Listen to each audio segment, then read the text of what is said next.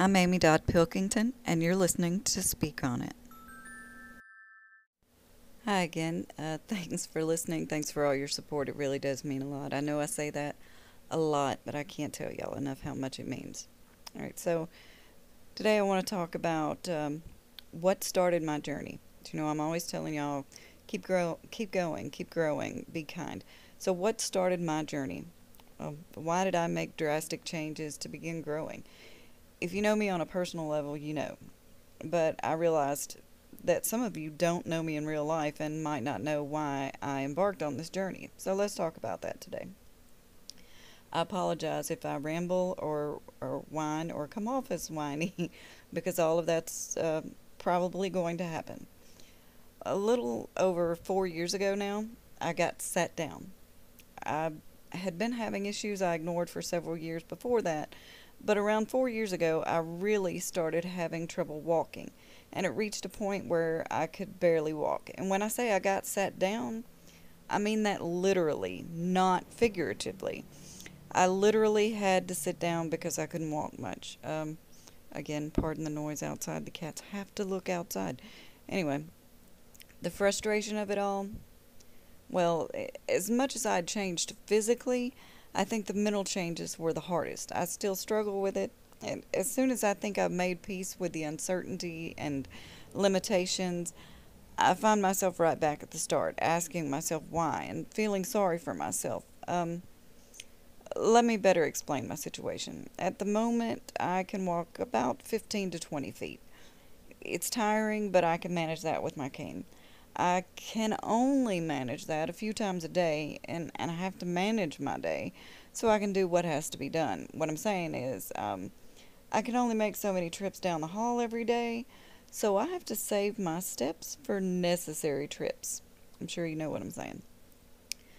Sometimes it's better and sometimes it's worse because I don't have a diagnosis.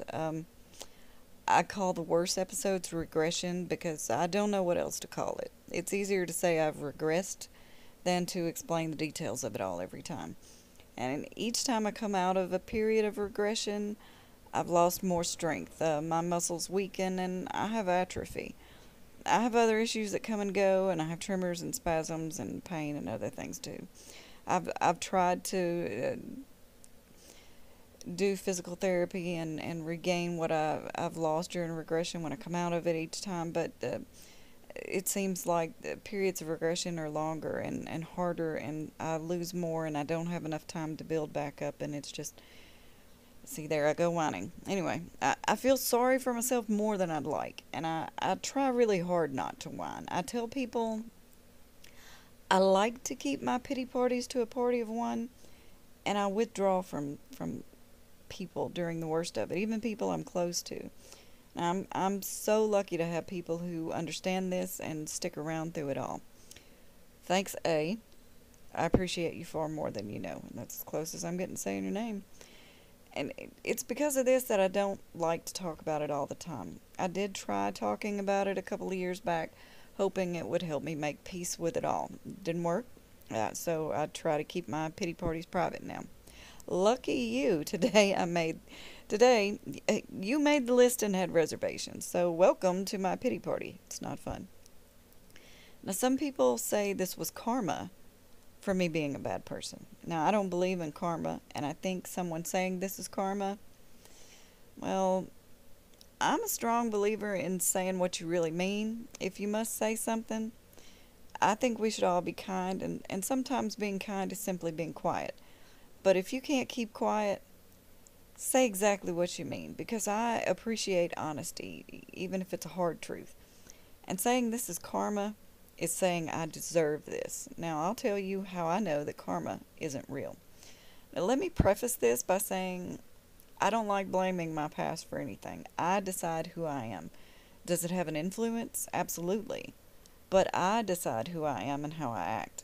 Having said that, I look back at people who've done terrible things to me, unspeakable things, things I cannot say out loud. I was a child and still very innocent when an awful thing happened. I wrote about it in my book in great detail, but I still cannot say it out loud. As a child, I had done nothing to deserve that. There was no karma in that.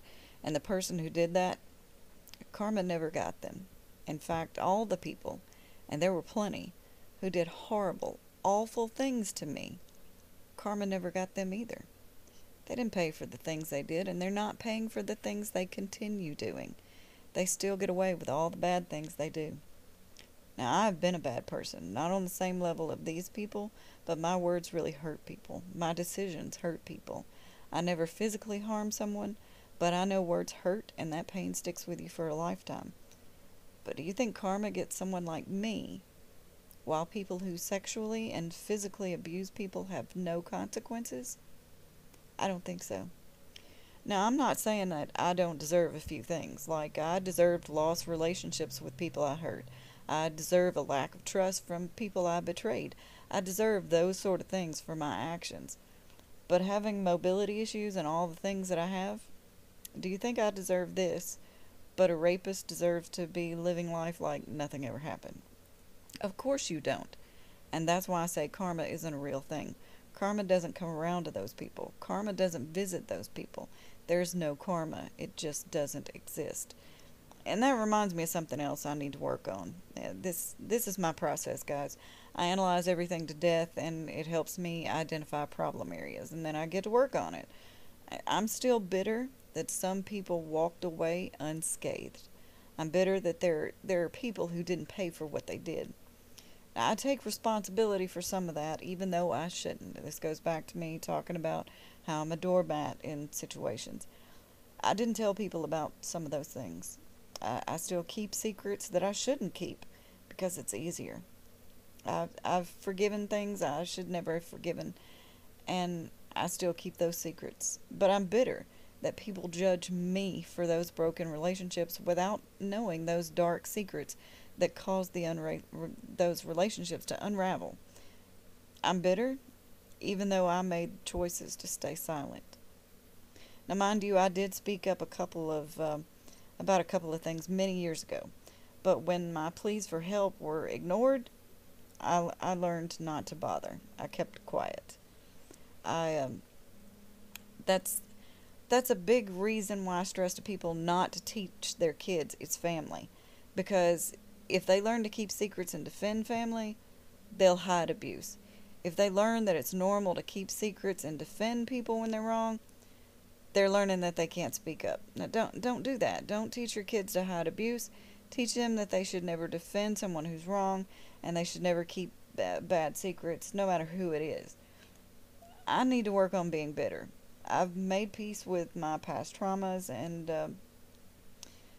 but I'm bitter that people who harmed me got away with it. I'm still bitter, and bitter means I'm not fully past it. I have to work on that. I'm rambling. I know it. I'm. Y'all knew I would. Back to what I was saying. I've never been a patient person. This was a huge flaw of mine. I had zero patience. Well, when all you can do is sit, you learn patience or you lose your mind. I'm not going to lie, I lost my mind before I found my patience. Don't get me wrong, I do still get impatient, but I have patience like I never had before. I had no choice but to learn to be patient. And once I learned patience, I was a little bit more accepting of my situation. Just a little bit. Instead of constantly stressing over how much I couldn't do or get done or how long it took to get something done, I learned to slow down a bit without going nuts. And that patience allowed me to really take stock of my life. As I said, couldn't do much else. And as I said, I thought about all the things from my past. I thought about what I've lived through and all the things that made me who I am. And I didn't just dig through the parts I liked and stop lying to myself. I stopped lying to myself. That's the big thing. I always told people I liked who I was, and that was a lie. I didn't think it was, not completely, when I told people that, but it was. There were lots of things I didn't like about myself. Now, I'm not talking about physically, because we all have those hang-ups. I mean mentally. Parts of my personality were toxic and just bad. I was a bad person. Don't get me wrong, I absolutely did do nice things. I was helpful, and I did many things for many people. I did good things, but I was still a bad person, and that bad outweighed the good. I didn't like who I was, I didn't like those bad things, and I knew I had to do something. Now, I do have mental health issues, and I suffer from deep depression at times. I've been suicidal many times over the years, and not liking who I was physically, thanks to all the new limitations, and not liking who I was inside as a person, I knew it wouldn't end well. I had to change. So I started picking apart things I didn't like and making changes. I started focusing on how I could behave and react and respond better. I made changes, a lot of changes, and I'm far from done. I find new things every day that I have to change, and I do make those changes. I try very hard not to fall back into my old ways, and sometimes I fail and I have to correct course, and that's okay. I still have plenty of faults to fix too. I'm a work in progress. I'm still a big old mess, y'all, but I've come a long way. I've made lots of changes, and I'm very proud of how far I've come. When I say I like who I am, I kind of mean it now. I like this version of me more than I ever liked any version of me. I still have a long way to go, but I've come this far, and that's a long way from where I started. Now, I don't know what the future holds because my reality is not something I ever imagined. I never saw a future as an ambulatory wheelchair user, and I realize how life can drastically change in the blink of an eye. I might not be able to walk very well physically, but mentally, I'm running. Mentally, I'm doing some work. Mentally, I'm busy making changes and learning to be a better person. I'm proud of my progress, and I'm proud of my commitment to keep working on myself. I'm proud that I'm finally spending time on me. My me time isn't manicures and massages. My me time is discovering who I am at my core and working to be the best me I can be. I'm working to be somebody that I can truly like and maybe even love. My journey started at a time when I thought my journey was over. My future looked bleak. I felt useless and helpless and worthless. I didn't know what the future held. And my journey started at a very low point, and it's been an uphill climb the entire way. But knowing who I was and who I am now, every bit of that work was worth it. And I know every bit of work in the future will be worth it. Now, if you're struggling, don't be afraid to have a pity party. I wrote an article about pity parties in the beginning of my journey. It's in Thrive Global. If you're interested in reading it, it's in published in Thrive Global. It's pity parties are part of grieving. They're part of feeling sorry for yourself.